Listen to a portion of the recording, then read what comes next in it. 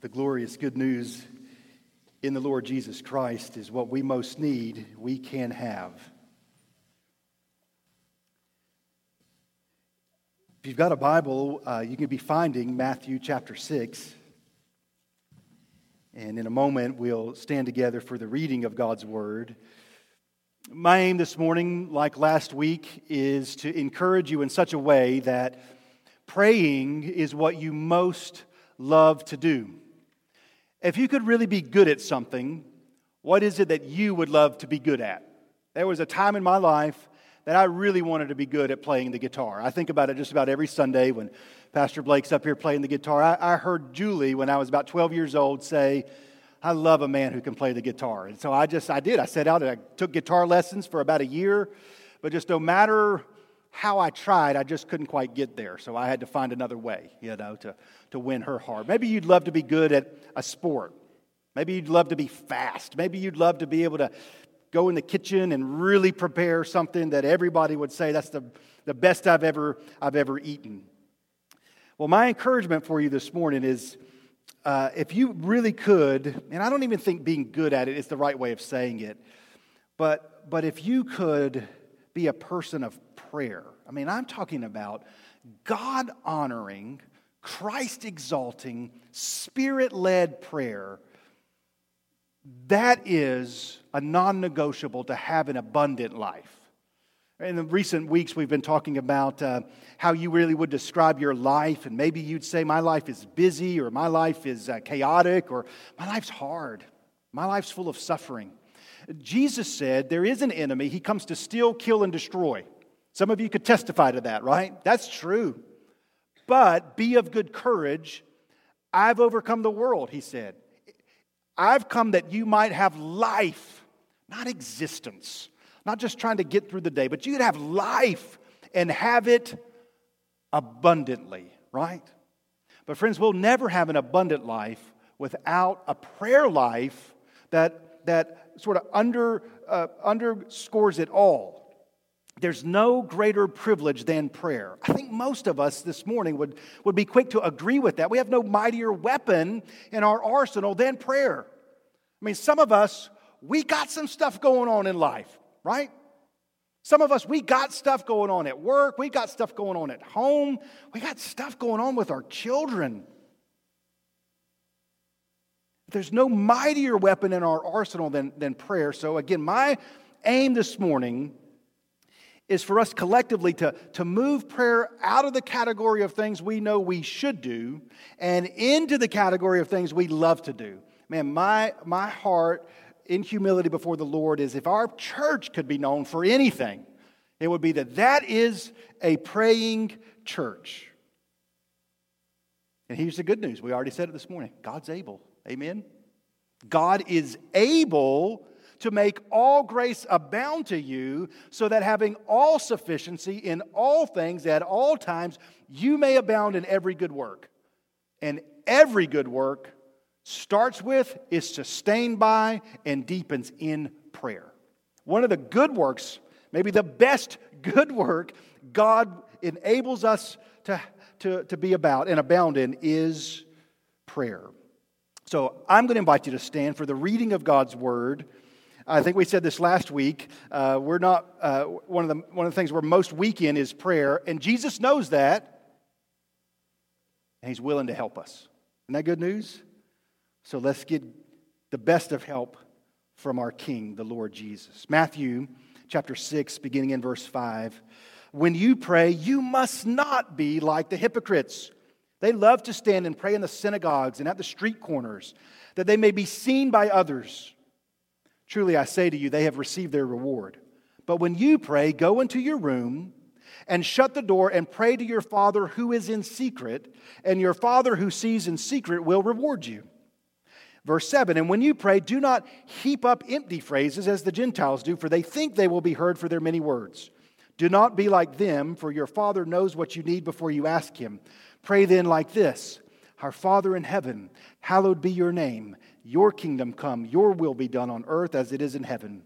Give us this day our daily bread, and forgive us our debts as we've also forgiven our debtors. And lead us not into temptation, but deliver us from evil. Let's pray together. Father, may your name be hallowed among us, and may you give us grace to abound in prayerfulness that from your perspective is the kind of praying that marks an abundant life and a faithful church. We pray this in Jesus' name. Amen. We'll just briefly recap from last week. Jesus knows that we're weak when it comes to prayer, and he emphasizes two specific areas where we tend to be weak. The first one is that we tend to pray in front of others in order to be seen by others, while when no one is around, we don't really pray at all, right? That's what he says. When you pray, don't be like those who love to stand on the street corners or in the synagogues that they may be seen by others. In other words, prayer isn't something you perform to be observed by others. Now, he's not saying that you never pray in public. He is saying that you should never just pray in public. Your prayer life should be like an iceberg. Just the tip is seen above the surface, while beneath the surface, in time when no one else is around, that's when the majority of your praying is. That's important because who you are when nobody is around is who you really are.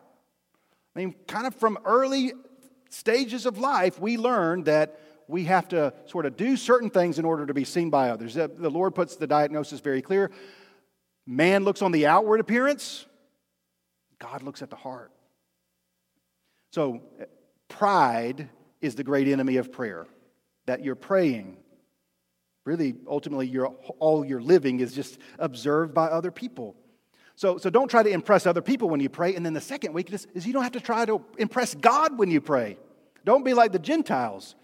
In other words, those who don't have any accurate information of who God really is, they think they should heap up phrases. So you don't have to try to impress God by praying the right way. Certain words or phrases, our hearts are so deceptive that we'll make the Lord's Prayer into this very thing that Jesus is saying, don't pray like, right? You've probably all been places. I remember being on a sports team when I was coming along, and we'd go out, and before we huddle up, and we'd all kind of say the Lord's Prayer, and just kind of mumble it, and it just went on, and we did that, and then, had no bearing on how we really treated each other or acted once we got on the football field, right? So don't heap up the Lord's Prayer. Pray then like this. If you got an outline and want to follow along, we're just going to walk through the first couple of phrases of the Lord's Prayer together. Let's not be so familiar with the passage in this prayer that we lose sight of how wonderful it is. It is the greatest prayer ever prayed on earth, and it's the model prayer. That's what he's saying. Pray then like this.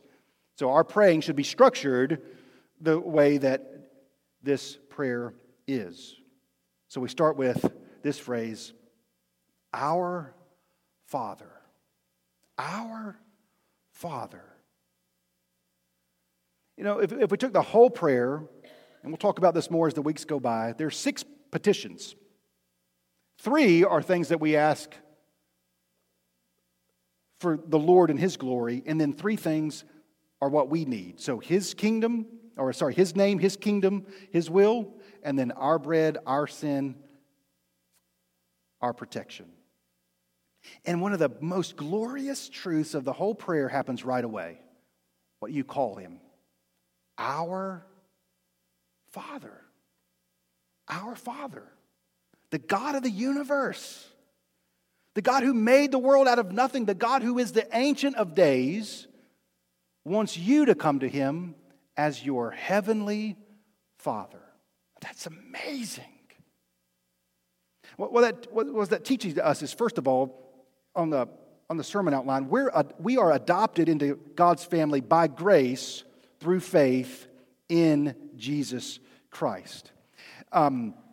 You're there in Matthew 6. Let's go back here to Matthew chapter 5 so we can see something important together. God's only your Father if you've come to Him through faith in Jesus. What I mean by that is God's the creator of all people, but He's only the Father to His own. and you're only His own if you've been adopted into His family by grace through faith in Jesus Christ. To just highlight that in Matthew chapter 5, seeing the crowds, all right, so a whole lot of people, He went up on His mountain, he went up on the mountain. It is His mountain, by the way. He went up on the mountain, and when He sat down, His disciples came to Him. We tracking? Crowds. And then He sits down, and those who say, He's my King, His disciples come to Him. And verse 2, He opened His mouth and taught them. Taught who? The disciples. Crowds, welcome to listen in. But what I'm saying is for my people. You are the salt of the earth. You are the light of the world. Blessed are the meek. Blessed are the merciful. Blessed are those who are persecuted for righteousness' sake. So everybody can listen, but I'm teaching my disciples. That's what the Sermon on the Mount is. So, point in case, when we go to verse 9 and He says, you're going to pray, Our Father, it's those who have come to God by faith in Jesus. For example, John chapter 1. He came to His own, but His own people did not receive Him. But to all who did receive Him, who believed in His name, He gave the right to become children of God, born not of blood, nor the will of the flesh, nor the will of man, but of God. That's who He is a father to. Those who have repented and believed.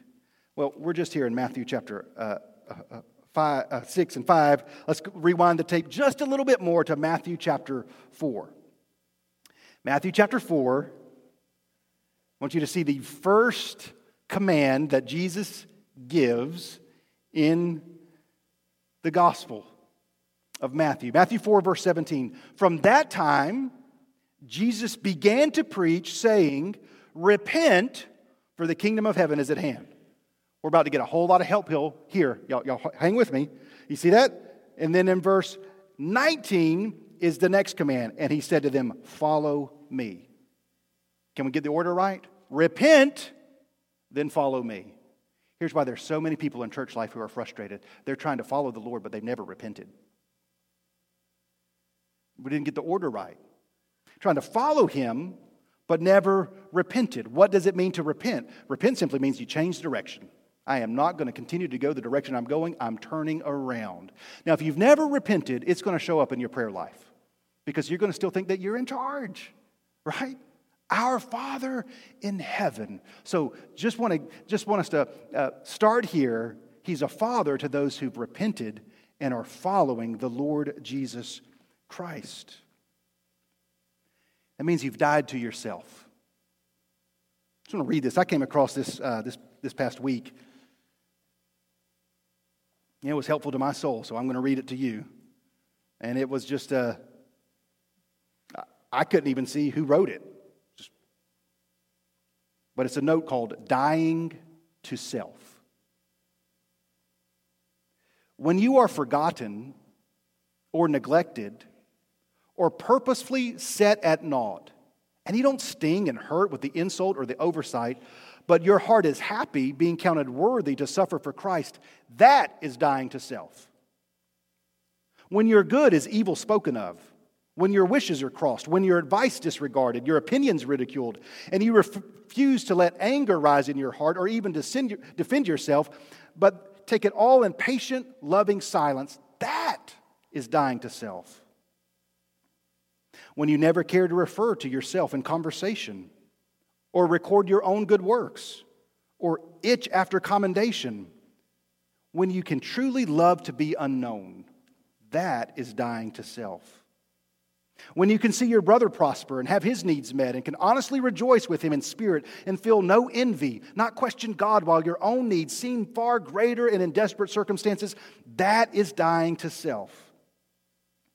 When you can receive correction and reproof from one of less stature than yourself and can humbly submit inwardly as well as outwardly, finding no rebellion or resentment rising up in your heart, that is dying to self. And then it ends with this question: are you dead yet? If He's our Father, That means we're in his family, and that means we're going to begin to look more and more like Jesus. We got this question going around at our house with our baby girl, Jenna. Who does she look like? Who does she look like? And then we'll see pictures of our other children about her age, and one day we'll say, man, she looks just like Abel. And the next day, her face is a little more like Priscilla, or she looks exactly like Juliana. But the point is, no one in the family of God isn't increasingly looking like, acting like, thinking like, serving like, loving like, dying to self like, and praying like Jesus. Amen? I mean, that's what it means to be in his family. We live in this culture that kind of wants to have God look more and more like us.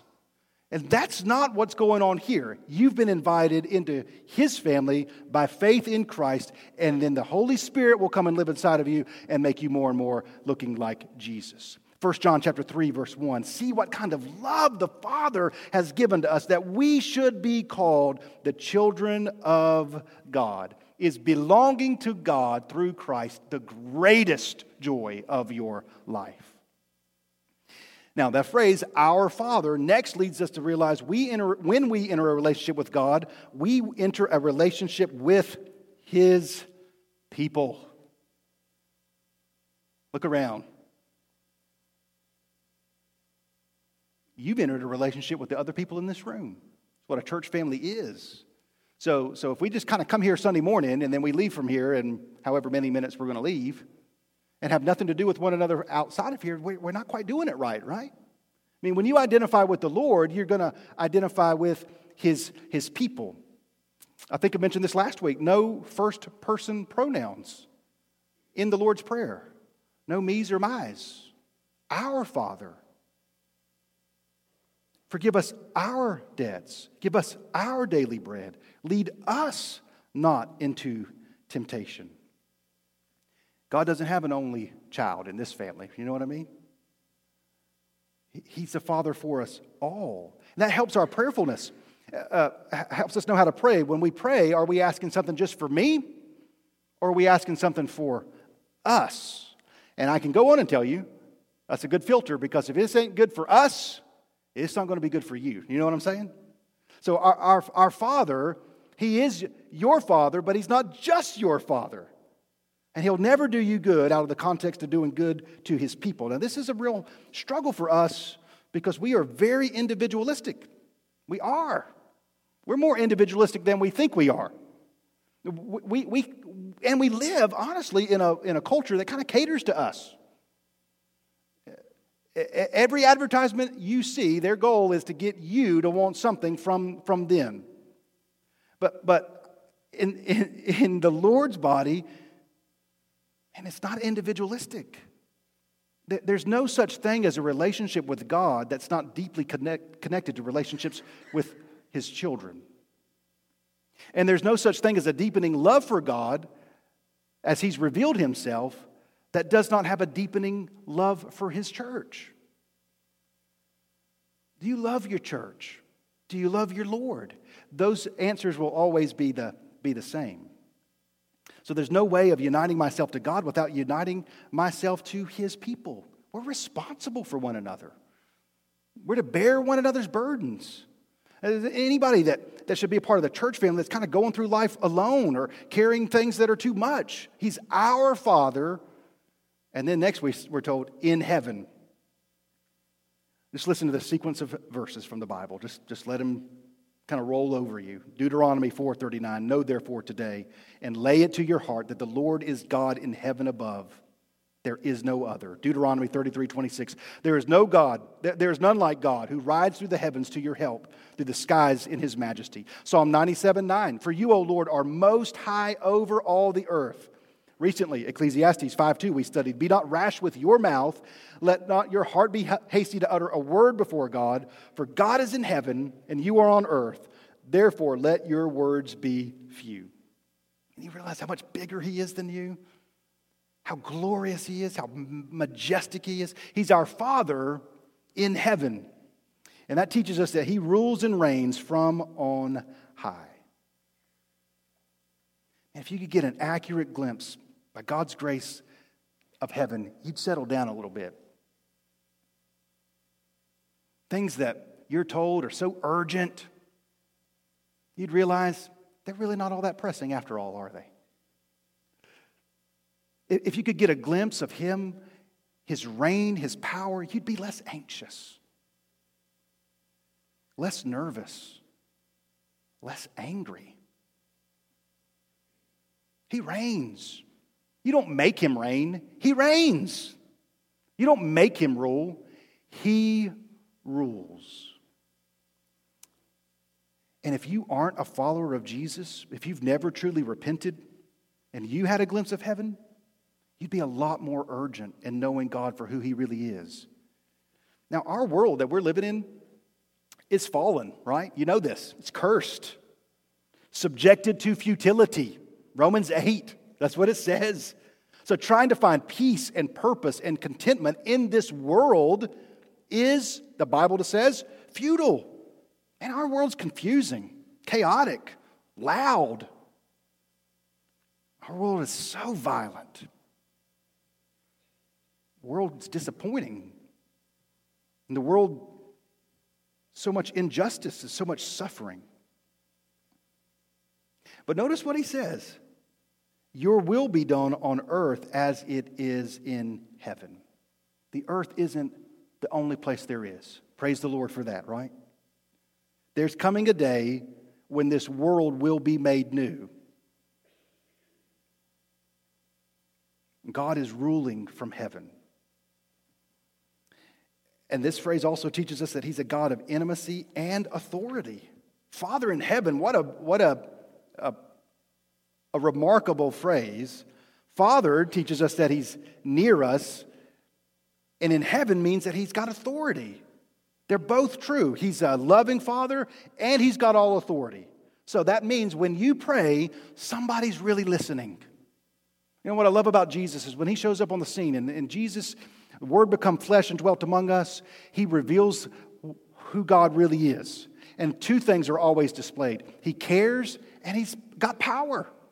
And I'm always so thankful it's not one or the other. He doesn't show up and say, man, I really have compassion for this, but I can't do anything. And neither does He just kind of bluster in, heal somebody, and keep going, right? He's got compassion and power. Now, if you could ask that God, who is good, glorious, and powerful, to do anything, what would you ask Him to do? We've probably all been there, you know, your Bible study, your small group, your Sunday school class, and somebody standing up at the board and says, I think I did this morning, right? Who's got prayer requests? Now, right there, I want to give you a caution. Right there. We do not know how to pray as we ought. That's what the Bible says. So we want to be careful with prayer requests. We know we can fill the whole board up, but it might not be things that we ought really to be asking God for. So let me just go back to the original question. If you could ask God to do anything, what would you ask Him to do? Title of the message this morning was the most important prayer request, right? Do you know what Jesus says it is? He says something I've never said myself, and I don't think I've ever been in any Bible study where anyone said, hey, here's my prayer request. Hallowed be your name. It's the most important prayer request. It's a request. It's a petition. Your name be hallowed. The biggest need you've got in your life is to hallow the name of God. And it's an appeal. It's what we might call a prayer request. But we're a little confused because that's not a word we hear very often, is it? I was thinking this week, the only other place I could remember hearing the word hallowed is from when I memorized the Gettysburg Address years ago, right? 77 years ago, our fathers brought forth on this continent a new nation, conceived and delivered, ...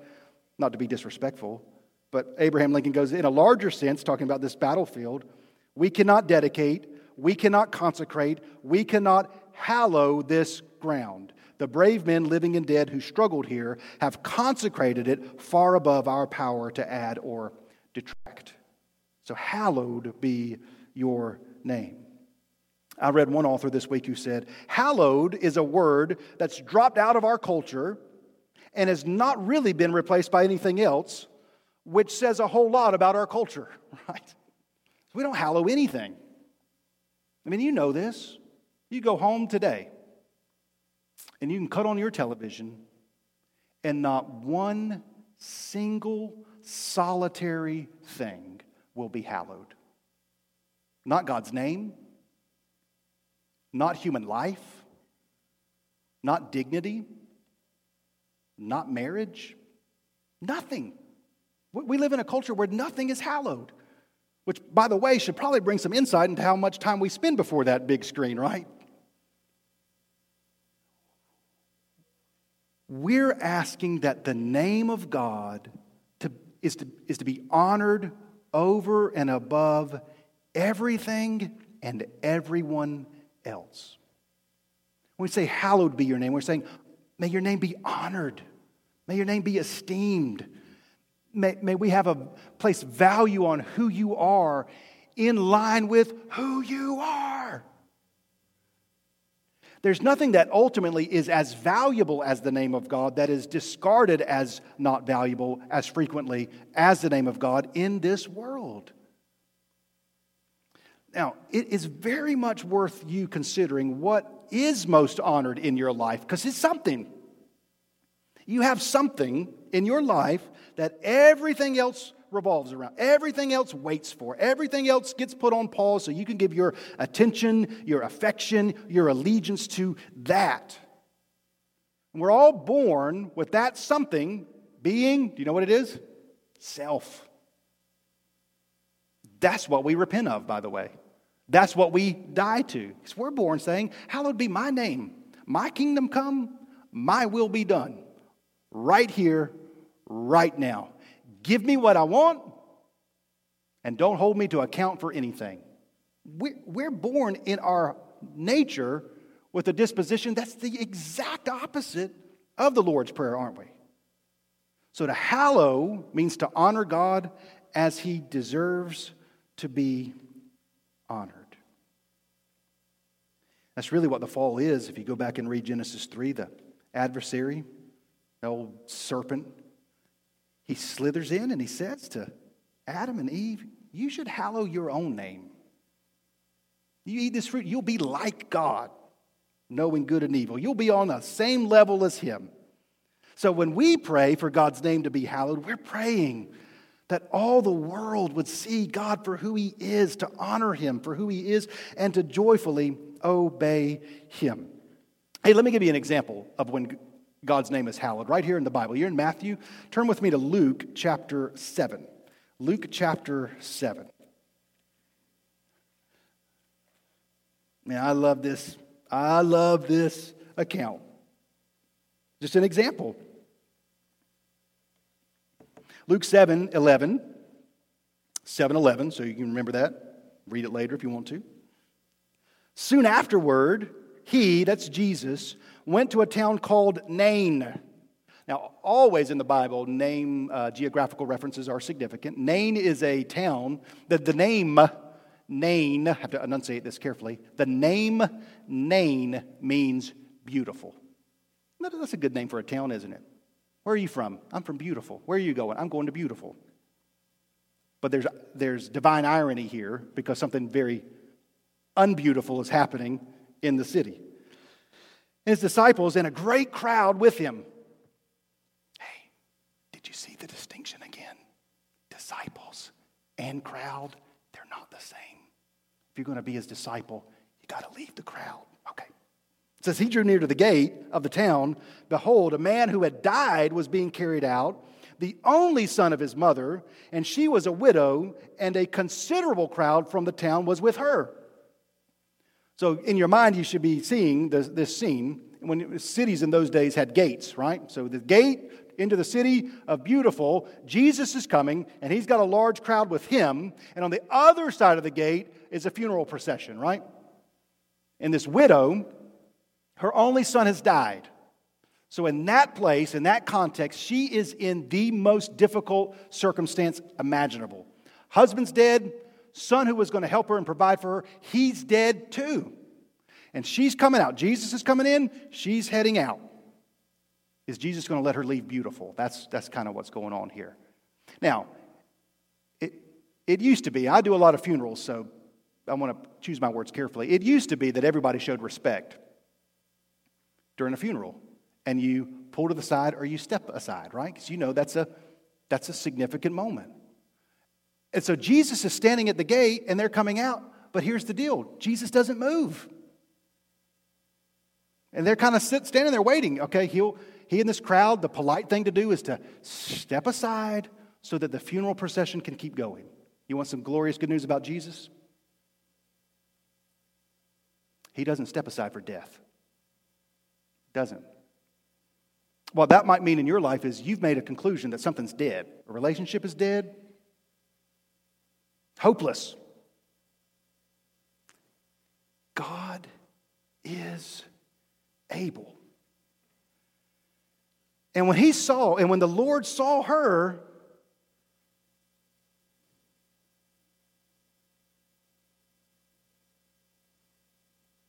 he had compassion on her and said to her, see, the emphasis is on her.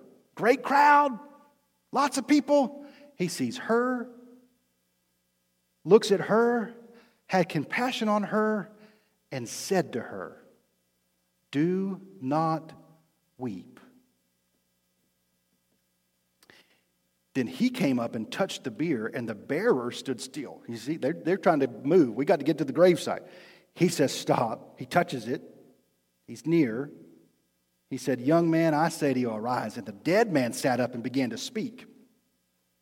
I love this. Jesus gave him to his mother.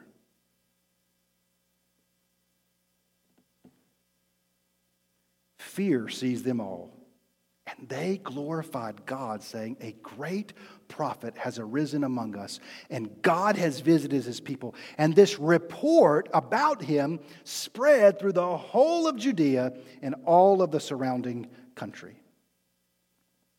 A report about what? About his name, about who he is, about what he's done. Now, you say, that's awesome, that's great, beautiful, that's good. But friends, if you've come from death to life by faith in Christ, there is no less significant an occurrence that has happened in your life than is counted right here. If you've come from death to life, you've been transferred from the kingdom of darkness to the kingdom of his beloved Son, a report from your life is going to go out. Somebody has shown up in that life. They were on their way to death, and they couldn't do anything about it, but then Jesus, compassionate, powerful Jesus showed up and says, arise. Psalm 25:11. For your name's sake, O Lord, for your name's sake, pardon my guilt, for it is great. So God's name, hallowed be your name. God's name is the sum of all his attributes and works. His name refers to his public reputation. You've got a name, don't you? Got a name. A good name is to be desired above great riches. What does that mean? What do people think about when they hear your name? Your name comes up in conversations and they say, oh, he is so-and-so. She is what? What is it? What is it that people, they think something. And hallowed be your name is the prayer that when people think about God, they think about one who is compassionate, powerful, mighty to save. So in conclusion this morning, the greatest need we have is to hallow God's name. His glory and our good are eternally joined together. How much of your praying is unto the end that God's name would be hallowed? So the greatest need we have is to have a view and knowledge and understanding of God in line with who He really is. So, you could have everything else, everything the world has to offer, and not have this and be no better off. In fact, you'd be worse off. What's it profit a man to gain the whole world, right, and forfeit his soul? So we're going to take a step together towards communion. So let's put these things together. What is communion? In communion, we remember the life and death and resurrection of Jesus. Remember, we said that God's glory and your good are eternally joined. And the best example of this is the cross. It's at the cross that he's glorified. That's what Jesus had prayed, right? Father, glorify me now as he's heading to the cross. It's at the cross that all of humanity's worst and God's best are both on display. Now you think about this with me. Here are the 6 petitions of the Lord's Prayer. Father, hallowed be your name. Your kingdom come, your will be done on earth as it is in heaven. Give us today our daily bread. Forgive us our trespasses as we forgive those who trespassed against us. And lead us not into temptation. All of those requests are possible, can be answered because of Jesus' death on our behalf. Because of his triumph over the grave. So we're going to kind of wrap up the sermon portion of our service. And then we're going to sing. And as we sing, just kind of get into your heart and your mind. We're headed to communion. But here's what I want to do for our response time. Just take the main point of this morning's sermon to think about. The biggest need you have is to hallow the name of the Lord. Do you believe that's true? Is that what you would have said, right? It's what Jesus says. And so as a time of response, just, God's good, right? God's able, he's compassionate. You just allow him, in the context of us being together, you allow him to give an accurate diagnosis of your life right now. If your life is headed in that direction, that the biggest need you've got, the greatest desire of your life is that his name would be hallowed. And then, some of us got some significant things going on in life. So the invitation's open. You can come here, you can pray. But what I'm going to encourage you to do is, it'd probably be good, honestly, if all of us did this morning. The biggest burden you've got in life, I want you to bring before the Lord and ask him through it that he would work in such a way that his name would be hallowed. Does that make sense? The biggest need you've got is not for your burden to go away. It's for you to learn to hallow his name right in the midst of it. So let's stand together and we're going to pray together, sing together, and then just remember on the headed to communion. Let's pray. Father, hallowed be your name. In this city that we live in, may your name be honored, esteemed, glorified, in line with who you really are, what you've really done, and what you really will do. Father, teach us to pray, to really pray. And I'm asking now in the time of response that your word really does lead to transformation in our life. Praying isn't, I pray that prayer is not something we feel like we've got to do. It's something that we long to do.